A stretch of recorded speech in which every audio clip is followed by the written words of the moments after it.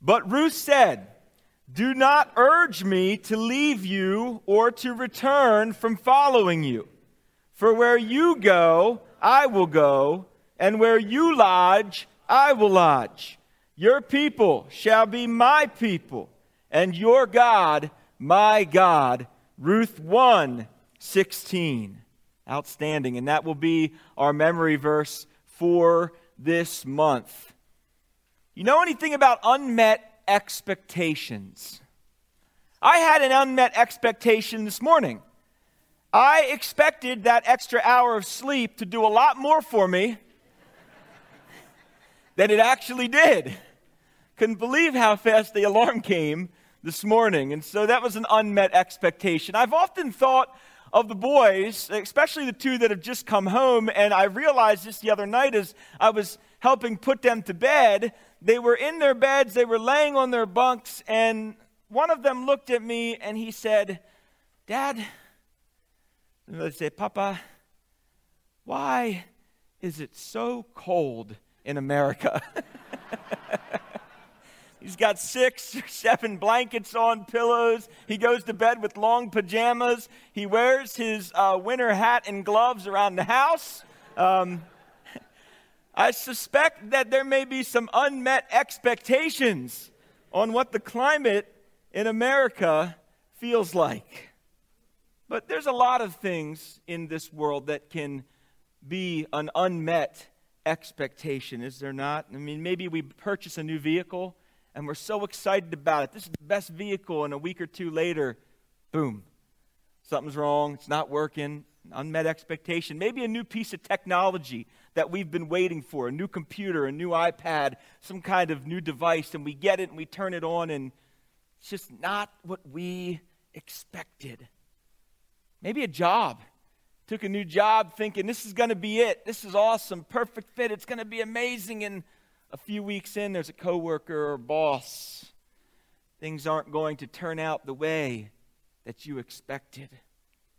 We even see this in marriages, in families. There's brokenness. There's heartache. Some things start off so good, only to end in pain and in difficulty. And as we continue to explore the book of Ruth together, we are confronted with this question today: in bitterness and pain, where can we look to see the steadfast love of God? Where can we see it in the brokenness and the bitterness and the heartache and pain that is sometimes a part of life? We are in Ruth chapter 1, verses 6 to 22 today, and before we begin, let's pray. Father, indeed, we are thankful for your word. It is powerful. And Lord, we acknowledge today that every word of it is useful to change our minds, to convict our hearts, and we know that you are at work even now in this corporate activity as we're gathered together in our homes and here in this building to study your word. We find ourselves in the book of Ruth today, Lord, in a rather hopeless situation. And we pray that you would help direct our minds and our hearts through the text today towards the person that we can look to when life feels and seems broken. May you be honored and glorified in our time together. In Jesus' name, amen. Ruth chapter 1, verses 6 to 22. Then Naomi arose with her daughters-in-law to return from the country of Moab, for she had heard in the fields of Moab that the Lord had visited his people and given them food.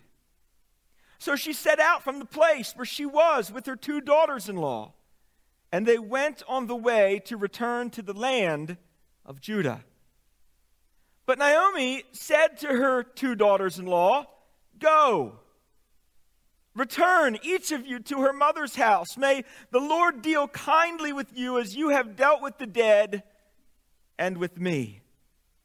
The Lord grant that you may find rest, each of you in the house of her husband." Then she kissed them, and they lifted up their voices and wept. And they said to her, "No, we will not return. We will return with you to your people." But Naomi said, "Turn back, my daughters. Why will you go with me? Have I yet sons in my womb that they may become your husbands? Turn back, my daughters. Go your way, for I am too old to have a husband. If I should say I have hope, even if I should have a husband this night and should bear sons, would you therefore wait till they were grown? Would you therefore refrain from marrying? No, my daughters, for it is exceedingly bitter to me for your sake that the hand of the Lord has gone out against me." Then they lifted up their voices and wept again. And Orpah kissed her mother-in-law, but Ruth clung to her. And she said, "See, your sister-in-law has gone back to her people and to her gods. Return after your sister-in-law." But Ruth said, "Do not urge me to leave you or to return from following you, for where you go, I will go. Where you lodge, I will lodge. Your people shall be my people, and your God my God. Where you die, I will die, and there will I be buried. May the Lord do so to me, and more also, if anything but death parts me from you." And when Naomi saw that she was determined to go with her, she said no more. So the two of them went on until they came to Bethlehem. And when they came to Bethlehem, the whole town was stirred because of them. And the women said, "Is this Naomi?" She said to them, "Do not call me Naomi. Call me Mara, for the Almighty has dealt very bitterly with me. I went away full, the Lord has brought me back empty. Why call me Naomi when the Lord has testified against me and the Almighty has brought calamity upon me?" So Naomi returned, and Ruth the Moabite, her daughter-in-law, with her, who returned from the country of Moab, and they came to Bethlehem. It was the beginning of the barley harvest. Terrible tragedy had befallen Naomi's family. And Naomi's intent now, with this tragedy behind her, is to return to her homeland. The testimony of the Lord's restoration of the land had reached her ears. The Lord had visited his people, even in their disobedience that led to their oppression. God was dealing kindly with them. And what was once the empty house of bread, the city of Bethlehem, is now again full. Verse 7 ignites this journey back to the land of Judah. Yet this time, on Naomi's way back, there are two strangers to the land of Israel who are now with her. With her husband and with their husbands dead, and their mother-in-law a widow, Orpah and Ruth were now tied to this ancient Near Eastern obligation where they were needing to care for their mother-in-law. It's an obligation that they had not yet been released from. And normally for a woman, this was an obligation that would come later in life, after she's already established a name, a family, a home. But for Orpah and for Ruth, most of their adult lives still laid before them. And Naomi has time to think as they journey together, to consider the fates of her daughters-in-law. And she comes to the determination that she is going to release Orpah and Ruth from their obligation, giving them opportunity to return to their homes, to find new husbands, to begin new lives.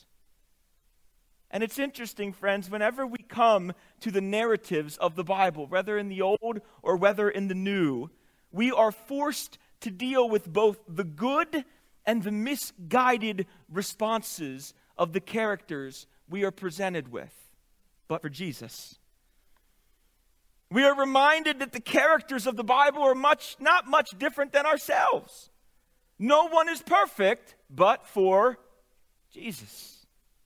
And the testimony of God in the Bible, Old and New Testament, is that he uses the weak and the lowly. He uses the poor and even the sometimes misguided to accomplish his plans and his purposes for redemption. In Naomi's response to Orpah and Ruth, we witness good thinking, right thinking that's mingled together with some misguided thinking. And we want to deal with the good first in our text today and then move to the misguided. Look again at verse 8. Naomi said to her 2 daughters-in-law, "Go, return each of you to your mother's house. May the Lord deal kindly with you as you have dealt with the dead and with me." And so there's some good here. Part of the good is that Naomi is displaying kindness towards Orpah and Ruth. She's releasing them from their obligation to care for her. She's sending them off with the Lord's blessing. And Naomi's blessing, it indicates to us that though she had sojourned in Moab for around 10 years or so, that she had not adopted the Moabite god whose name was Chemosh. She was still following Yahweh.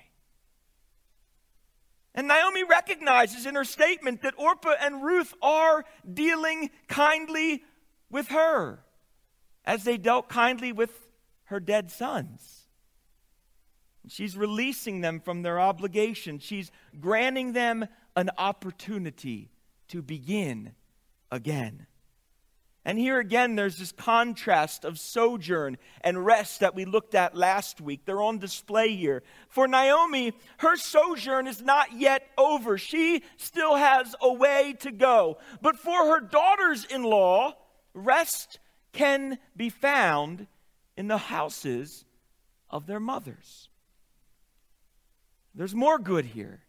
Naomi is demonstrating the working nature of her faith in God by her willingness to inconvenience herself for the good of her daughters-in-law. Shortly, what Naomi is doing here is she is considering Orpah and Ruth's needs before her own. And it's interesting, verses 9 through 11 really highlight what was lost. If you like to underline in your Bibles, if you underline the word sons or husband, they appear a combined 6 times in just those 3 verses.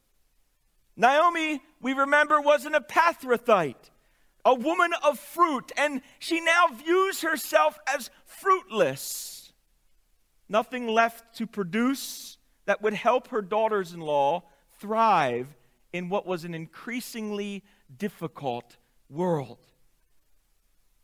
And as we consider all that Naomi had lost, what kind of woman must she have been? What love, patience, kindness is she demonstrating? And Naomi here, she has every right, by ancient Near Eastern standards, she has every right to stay together with her daughters-in-law for her own protection, for her own provision, for her own fiscal security, to keep them close to her. And initially, what do we see in the text? Both even wanted to stay. They didn't want to go. They had lived together. They had endured pain together, heartache together. They wept and cried and supported one another through unspeakable tragedy in their lives. Naomi understood the laws of Israel concerning marriage. You can find them in Deuteronomy chapter 25, verses 5 through 10. And her response is steeped in her understanding of these laws. She has no other sons who could take the hand of Orpah and Ruth. For them, if they were to return to Israel with Naomi, there would have been little hope for a husband. And it's interesting what Naomi is doing here is very different than what Elimelech did. Is it not? We recognize Elimelech made the decision to sojourn, but never planned. It's never in the text that he planned for the care of his wife were he to pass on or pass away. But what is Naomi doing here? Where Elimelech had failed to plan for the care of Naomi were he to die and leave her widowed in a foreign land, Naomi is determined to not leave Orpah and Ruth in a similar state, alone and with no protection in a strange and foreign land. So 2 times, Naomi dictates to Orpah and Ruth, turn back. Go your way. Do not follow me. I have nothing left. My womb is empty. My home is empty. Turn back.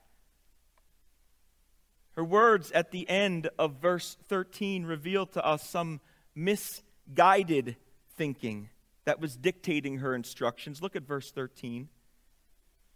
No, my daughters, for it is exceedingly bitter to me for your sake that the hand of the Lord has gone out against me.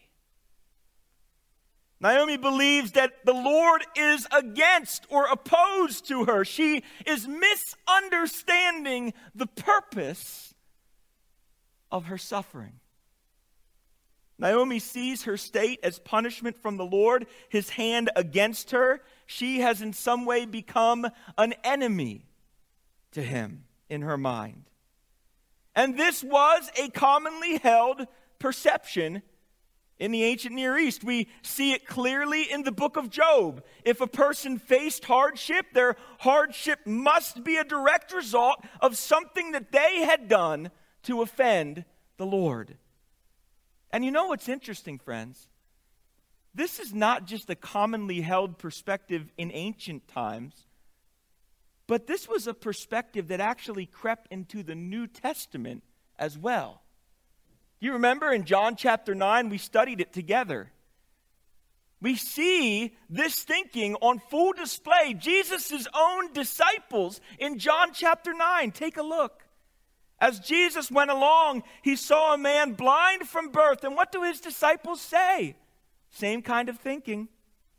Rabbi, who sinned? This man or his parents? Who sinned that he was born blind? And you know what we find, friends? Wrong thinking about our suffering or others' suffering will lead to further suffering and pain for ourselves and or for others. We've all heard it before. They must have had it coming. They've been doing that for years. They deserved what they got. Be careful, friends. What we know about the man blind from birth is that his suffering came with great purpose, did it not? John chapter 9, verse 3, what did Jesus say? Neither this man nor his parents sinned, said Jesus. But this happened so that the works of God might be displayed in him. And as we continue our exposition of Ruth over the next number of weeks together, we will uncover the purposes of God for Naomi's suffering as we witness God's hand of redemption and restoration at work in their lives. And Naomi's misguided thinking regarding her suffering is leading her down a difficult pathway, one that could lead to further pain and further loss. If Orpah and Ruth were to listen to Naomi and they were to turn back and they were to leave, who would care for and provide for Naomi? And now faced with the impossibility of the situation and Naomi's difficult demand to turn back, Orpah and Ruth have their final decision before them. Look at verse 14. They come to a conclusion of what they're going to do. It comes quickly. They lifted up their voices and wept again. Orpah kissed her mother-in-law, but Ruth clung to her. Orpah made the reasonable choice, did she not? Orpah made the choice that looked right on paper. She made the most logical choice. Freed from her obligation to care for her mother-in-law and informed of the desperate situation that faced her as a foreigner in the land of Israel with a God who she thought was oppressing her, when given the opportunity to return to what she knew and what she was comfortable with, she responded perhaps how many of us would have as well if faced in the same situation. She kissed Naomi, she waved goodbye, and off she goes. And friends, we never hear her name again in this narrative. And what is troublesome about Orpah's decision is the clue that Naomi gives in the very, very next verse, verse 15. Take a look. And she's talking to Ruth now. And she said, "See, your sister-in-law has gone back to her people, and where else? God's, lowercase g, plural. Return after your sister-in-law." Orpah wasn't just going back to her people, but also to the gods that they served. And you know what's interesting? If you follow the rabbinic traditions in this narrative, the rabbinic traditions where they trace the genealogy of these individuals through, many believe that Orpah would later become the progenitor of Goliath, meaning that she was in the line of Goliath. Many rabbis hold to that tradition. And it's interesting, as one kissed Naomi and turned back, another clung and would eventually become grandmother to a king. Ruth's response was very different than Orpah's, was it not? Ruth clung. Now let me ask, does that word sound familiar to you, that word cling? As you think about the Old Testament, does that word stand out to you in any way? Does it jump off the page to you and remind you of another text where we're told to cling? Any of you have that text read at your wedding ceremony? Genesis chapter 2, verse 24. It's the same exact word. "Therefore a man shall leave his father and his mother and hold fast," or cling, the same exact word, "to his wife, and they shall become one flesh." With her husband dead and gone, Ruth would now cling or hold fast to her mother-in-law. And in what may be one of the most infamous scriptures related to an example of devotion and commitment in all of the Bible, we see 16 and 17. Ruth lays aside this opportunity to return to her people, and she takes up this commitment to remain stitched together with her mother-in-law. We have to look carefully at her words. There's a pattern that emerges. The order of the words in 16 and 17 are both intentional and important. Let's read both of those verses and then we'll break them down, 16 and 17. "But Ruth said, 'Do not urge me to leave you or to return from following you. For where you go, I will go. Where you lodge, I will lodge. Your people shall be my people. Your God, my God. Where you die, I will die, and there will I be buried. May the Lord do so to me and more also, if anything but death parts me from you.'"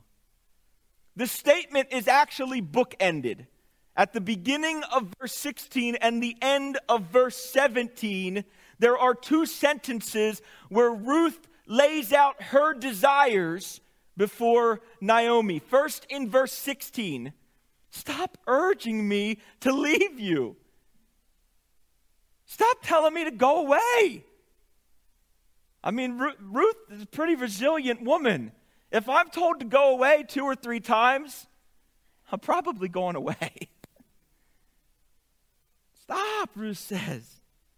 And then the last sentence in verse 17, what does she say? May the Lord do so to me, and more also, if anything but death parts me from you. Ruth is serious about this commitment. What we might say today, the words that we might use today, is she is all in. There is no turning back. She's not looking back like Lot's wife, thinking about all that she lost and left behind. That is in her past. It's gone. She is 100% with Naomi. And if you move to explore the middle section of those two verses, between the first and the last sentence, Ruth's proclamation, what we see is that Naomi is always given priority before Ruth. Watch. Where you, Naomi, go, I, Ruth, will go. Will you, Naomi, lodge? I, Ruth, will lodge. And then the next statement, very, very, very important. The order is intentional. Your people shall be my people. Your God, Yahweh, Naomi's God, my God. And if you notice, relating to Naomi's people comes before relating to Naomi's God. And there's a reason, friends. We cannot relate rightly to God if we are not relating rightly to His people. Jesus picks up on this in the New Testament. This isn't just an Old Testament thing. This is a New Testament reality as well. And Jesus picks up on it in the book of Matthew, chapter 15. It's very interesting. The Pharisees and the scribes have come to Jesus with a question related to ritual purification before eating. It turns out Jesus wasn't washing his hands right. His disciples weren't washing their hands right. And in today's society, in the age of coronavirus, that would be a big no-no as well. And this is what the scribes and the Pharisees are concerned about. If you want to flip in your Bibles to Matthew 15, I'm just going to read it because it's pretty amazing what Jesus does here. Matthew chapter 15, verses 1 to 9. He's going to show them how hypocritical their question is when they're not even relating rightly to their own families, and they're concerned about Jesus' personal holiness and his cleanliness practices. Matthew chapter 15, the Pharisees and scribes came to Jesus from Jerusalem and said, "Why do your disciples break the tradition of the elders? For they do not wash their hands when they eat." He answered them, "Why do you break the commandment of God for the sake of tradition? For God commanded, 'Honor your father and your mother,' and whoever reviles father or mother must surely die. But you say, 'If anyone tells his father or mother, what you would have gained from me is now given to God, he need not honor his father.' So for the sake of your tradition, you have made void the word of God, you hypocrites. Well did Isaiah prophesy of you when he said, 'This people honors me with their lips, but their heart is far from me. In vain do they worship me, teaching as doctrines the commandments of men.'" The Pharisees and scribes were shortchanging their own parents and expecting that they were going to be able to rightly relate to God. They were forfeiting and shirking the care of their own parents to fill their own pockets in the name of the Lord. I'm serving Jesus. I'm serving the Lord. I'm serving the Lord in the temple. So anything that you would have gotten from me now belongs to him. Sorry, Mom and Dad, you'll have to figure it out on your own as you age. And whose pockets were filled? Theirs. Jesus is quoting from Isaiah chapter 29:13, but the sentiment is also found in the book of Ezekiel chapter 33, verse 31. It is vain worship to honor God with our lips while we refuse to or refrain from loving those he places in our pathways. Ruth says to Naomi, "Your people will be my people. Your God will be my God. Ruth understands this. There's no way she can rightly worship and relate to and follow and honor Elohim if she is not rightly relating to his chosen people. Following Naomi's God as her own God first meant adopting Naomi's people as her own people. And consider the length of this commitment, friends. What does it look like to adopt another people group as your own? Zoom in here with me for just a second. This is a commitment that many of our global partners understand. They get this. Those who have served overseas, those who have served other people in foreign nations and other countries, many of them know what it means to identify with another people group. In fact, some of our global partners, they come to know and love the people that they serve so well that when they return to America, they sometimes feel like foreigners here, because they've so closely aligned with and adopted and united with and learned to love the people that they serve. Ruth is giving up her identification with the people and gods of Moab to fully identify with the people and with the God of Israel. And Naomi now sees this commitment. She recognizes Ruth's determination, and she relents from trying to convince her any further of returning home. Naomi's return and new beginning in her home country would become Ruth's new opportunity in a foreign land as she begins again. Verse 19, so the two of them went on until they came to Bethlehem. And when they came to Bethlehem, the whole town was stirred because of them. And the women said, "Is this Naomi?" Here's a map of the potential path that they took to return. You can see Moab. I guess it's on your right. And you can see them going up over the peanut, the top of the peanut, over into Bethlehem. And as we mentioned last week, when people move towards Jerusalem, good things begin to happen. And for Naomi and for Ruth, the first good was God's hand of protection.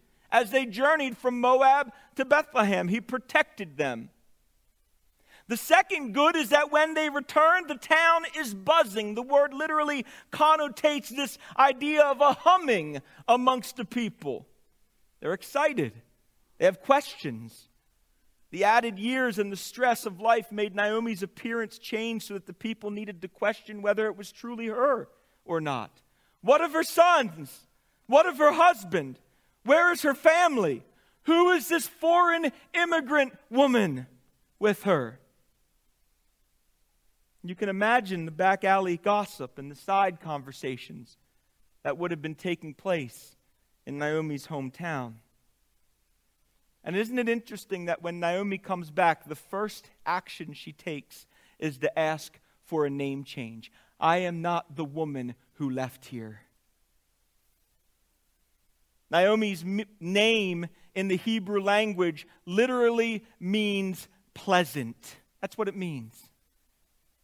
When she left her land, she was a pleasant woman with a husband, leaving for new hope, new opportunity, but she's returning and things are very different now. Job had a similar statement. If you remember in chapter 27, verse 2, as God lives who has taken away my right, and the Almighty who has made my soul bitter. Same word. Call me Mara. It's a word play, and the word literally means bitter. And so Naomi is asking her people when she returns, when she comes back, she's saying, please don't call me Naomi anymore. I'm not coming back the same way I left. I am bitter. Call me bitter. And her response in verse 21 again highlights the contrast that we looked at last week, this contrast of full and empty. Look at how she says it in verse 21. I went away full, and the Lord has brought me back empty. Why call me pleasant when the Lord has testified against me and the Almighty has brought calamity upon me?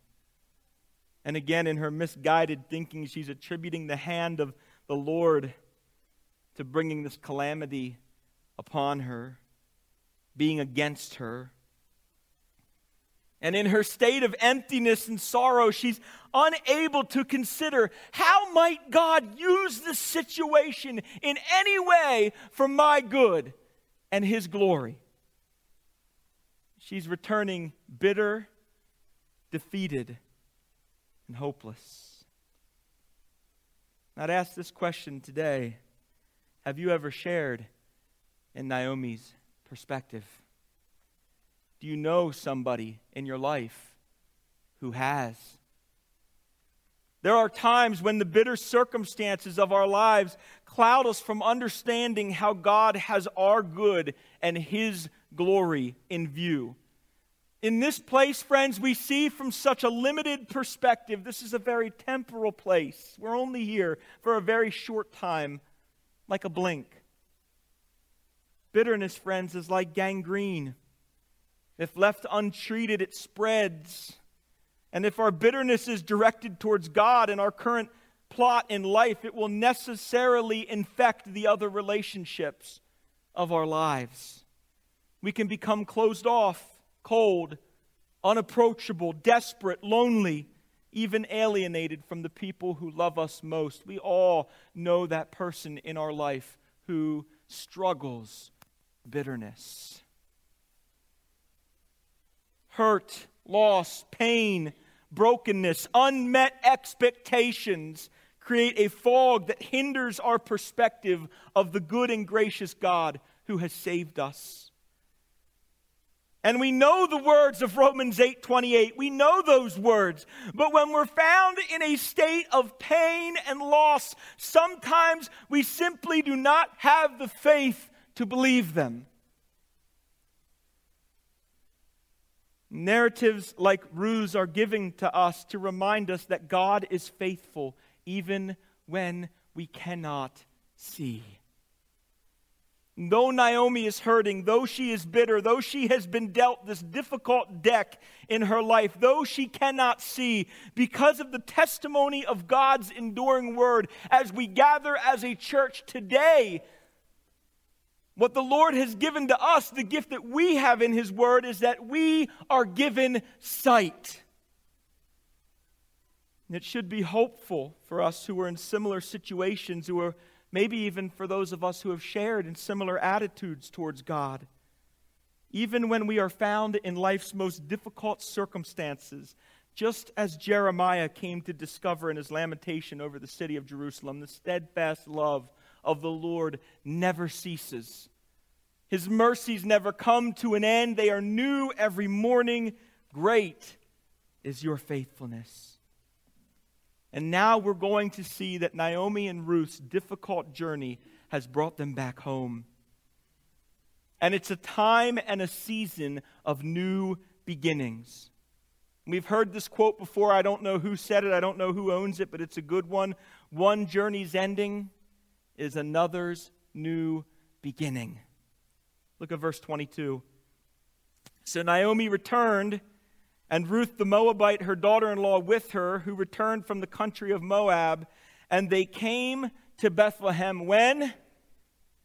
At the beginning of the barley harvest. If you underline a verb, if you're an underliner in your Bible, the verb return is used 12 times in chapter 1. It's a prominent theme in this first chapter.